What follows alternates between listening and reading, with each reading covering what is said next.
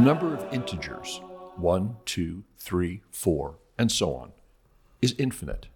And oddly enough, so is the number of even integers, 2, 4, 6, 8, 10, and beyond, meaning that the number of even integers is equal to the number of all integers, both odd and even. Welcome to infinity. This is Dr. Jim Tonkwich, your host for these After Dinner Scholar podcasts from Wyoming Catholic College. While it's still deep winter and it is cold in Lander, it's not too early to think about Wyoming Catholic College's summer PEAK programs for high school juniors and seniors. At PEAK, we give high schoolers a taste of life at the college, including backpacking, horseback riding, Catholic worship and devotion, and classes complete with homework and tests. Not only do high school students enjoy the 2 weeks of PEAK, but they get a pretty good idea of what it would be like to come to college at Wyoming Catholic, and many decide that would be a wonderful thing indeed and join us as freshmen. Mathematician Dr. Scott Olsson has taught a course at PEAK on a number of occasions, a course on infinity. And I asked Dr. Olsson to give us a finite preview of this infinite subject. Dr. Olsson, why teach a course about infinity? Well, there are a few things I might say about that. One is that it illustrates very clearly to the students the power of mathematics. If you start thinking about infinity, if you haven't read anything about it, but you just try to think about it by yourself for a moment, it seems to be something that's kind of incomprehensible. Like you couldn't say very much about infinity, right? And so it's a wonderful illustration of what the human mind is capable of doing, and what abstraction is capable of. That's one thing. It's just really exciting to see that play out. But I guess another thing I would say is that some of the basic ideas in the analysis of infinity are actually quite rudimentary, quite accessible. And most students, of course, who don't go on to study mathematics, say as majors, never have access to that. They never explore it because it's considered advanced, although the basic ideas really are things that you can understand pretty quickly. So it's kind of exciting to show students, maybe students who they had a background studying Saxon algebra or something. Maybe they come here and they don't realize that mathematics can be exciting, explore ideas that they never thought would be possible to explore. And so it's kind of, it sort of lets us restart. Students tend to think that mathematics is just algebra and geometry, the things that they've already done. And so the possibility of it being creative and just different, very philosophical, is pretty exciting. Now, what are some of those rudimentary ideas? What is infinity? How do we understand it? I think the first thing we want to say about it is that infinity is not so much a thing as an idea. It's not so much, so people make the mistake of saying, what's 2 plus infinity, as if infinity were just a number, right? It's not really a number, and we don't manipulate it as if it were a number. It's more the notion that no matter how far you go out along the numbers, no matter how big of a number you think of, there's always more numbers. You can always go farther. So if you think of the biggest number you can imagine, or if you think of, say, the number of atoms in the universe or the number of elementary particles in the universe, and maybe you raise that to the power of the number of elementary particles in the universe, you get a pretty big number, right? But that number is still actually a very small number, in the sense that almost all the numbers that exist are much larger than it. And you can keep doing that. There's never a time where you sort of run out of numbers. It just keeps going forever. So that's the basic idea. In my introduction to the podcast, I noted that the set of all integers is infinite, and that the set of all even integers is also infinite, making the two, well, if not equivalent, kind of... Explain that. They seem to be not the same size, but also, in a sense, the same size. So one of the first ideas when you start thinking about infinity is this notion of equivalence. And it means the following. We have to take a moment and think about what we mean when we count something. So if we had, say, a basket of fruits and maybe a basket of letters, and we tried to ask, are there the same number of things in the two baskets? One thing we could do is we could just count the number of fruits. Maybe, one strawberry, one apple, one banana. We could count the number of letters, and we'd say, okay, there's a letter A, a letter B, a letter C. There's 3 of each, and so there's the same number of things. And that's, of course, what we normally do when we're thinking about finite collections of things or finite sets. But we might instead say, well, rather than count them separately, let's see if we can pair them up. So the letter A will go with the strawberry, and the letter B would go with banana maybe, and the letter C could go with what was left, an apple? Apple, right, okay. It doesn't really matter how we do the pairing as long as there's a 1-to-1 correspondence between the letters and the fruits, okay? And if we can do that, if we can establish that kind of 1-to-1 correspondence, then we know there must be the same number of things. It's kind of like if we had a big dance hall that was full of men and women, and we were trying to figure out if there was the same number of men and women. We could try to count everyone, but an easier thing to do might be just to start a dance, right? And if everyone is dancing, there must be the same number of men and women, right? So if everyone's dancing, we've got this 1-to-1 correspondence between the men and the women on the dance floor.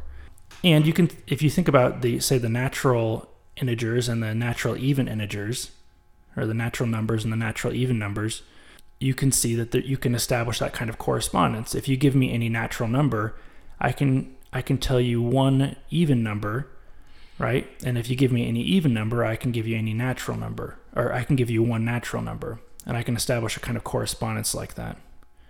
So because we can make the even natural numbers and all of the natural numbers dance in that way, we say that those sets are equivalent. And so those kinds of infinities are in some sense the same size, right? Mm-hmm. That's pretty interesting, right? But most people, after they hear that, they start to think, well, okay, that's well and good, but I bet all infinite sets are the same size. I bet you can always make the two infinite sets dance. And so one of the first really surprising results in the analysis of infinity is that you can't do that. There are, in fact, infinite sets that are larger in some sense than other infinite sets.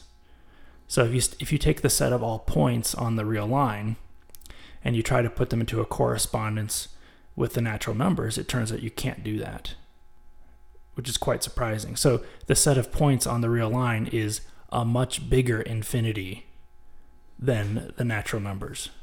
And in fact, there are infinities that are much larger than it. It's not actually a very big infinity. So it's kind of mind-bending to think about these things, In fact, I think, though, that when we count anything, we're doing that kind of correspondence. Naturally, we just don't think about what we're doing. If you count the number of fruits in a basket and you say there are 3 of them, what you're doing, I think, is you're associating each of those fruits with a number. And if you can do that such that each fruit corresponds to one number, and you don't really care how the correspondence is established as long as you can have a one-to-one correspondence, then you say that there must be 3 fruits, right? And so we're doing the same thing. We just do that with 2 different sets of objects, mathematical objects. They could be triangles or numbers or points or all kinds of things. So in the book that the undergraduates read, What is Mathematics? It mentions that there's infinity that can be counted and then infinity that can't be counted. Is that what you're getting at with the line? That's right, yeah. So we say a set of infinite things is countable if you can establish a 1-to-1 correspondence with the natural numbers. So the set of even integers are countable. The set of natural numbers are countable, of course. Surprisingly, the set of rational numbers are countable. So the set of numbers you can create, you can express as a ratio of integers is a countable set. You can establish a correspondence between the rational numbers and the integers. So there'll be fractions. That's right, the fractions. Which sounds surprising because if you imagine, say, any 2 fractions, you can see that between any 2 fractions, you can come up with infinitely many more fractions. So the rational points are dense on the line, we say. There's always more and more between them. No matter how much you zoom in on a line, you can always find infinitely more rational numbers, fractions between any 2 fractions. So they're dense on the line. At the same time, there are many, many fewer of them than there are irrational points on the line. So it turns out because the infinity of irrational points is bigger than the infinity of rational points, if you imagine throwing a dart at a real line and asking what's the probability of hitting a rational point, a point that corresponds to a fraction, it turns out the probability of hitting one of those fractions or one of those rational points is actually 0. You'll never hit a rational point because it's really fun stuff, right? It's kind of mind-bending. So yeah, we have a lot of fun with it. Now, in 1930, mathematician Hermann Weyl said, "Mathematics is the science of the infinite." Is that true? And if it is, why? Why is infinity central to mathematics? I don't know exactly what he meant by that. It does sort of come up all the time, and I guess he might mean that it's the science of the infinite in the sense that mathematics is a science where we have, at least in a simple way, an access to the infinite. And I think that's just because mathematics is so simple. Sounds a little bit counterintuitive, but I think that's one of the really defining characteristics of mathematics is that, say, unlike natural science or even theology, because the things we're dealing with are so we're so careful to define them to avoid problems with equivocation. The things we're working with are very simple, and there's a kind of a funny, I'm not sure if I'm really answering your question, but there's a funny consequence of this, which we run across every year. Students think that mathematics is hard. And I think one of the reasons I think that is actually because it's easy. And the way it plays out, it goes like this. When you do mathematics, you tend to understand very quickly if you don't understand, right? Mm-hmm. If you're given a problem and you don't know the answer to it, people tend to realize that they don't get it. It's not like an essay question where you can pile on the words and hope something good happens. Yeah, exactly. So I think if you think about that, you'll realize that's a way of saying that mathematics is easy.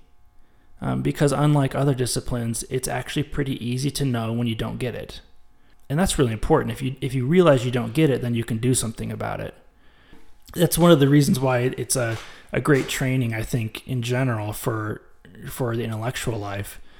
Because you can sort of cultivate a sensitivity to your ignorance in mathematics in a way that I think would be much more difficult in, say, literature, where the things we're studying are so complex that it can be much harder to know that you don't know.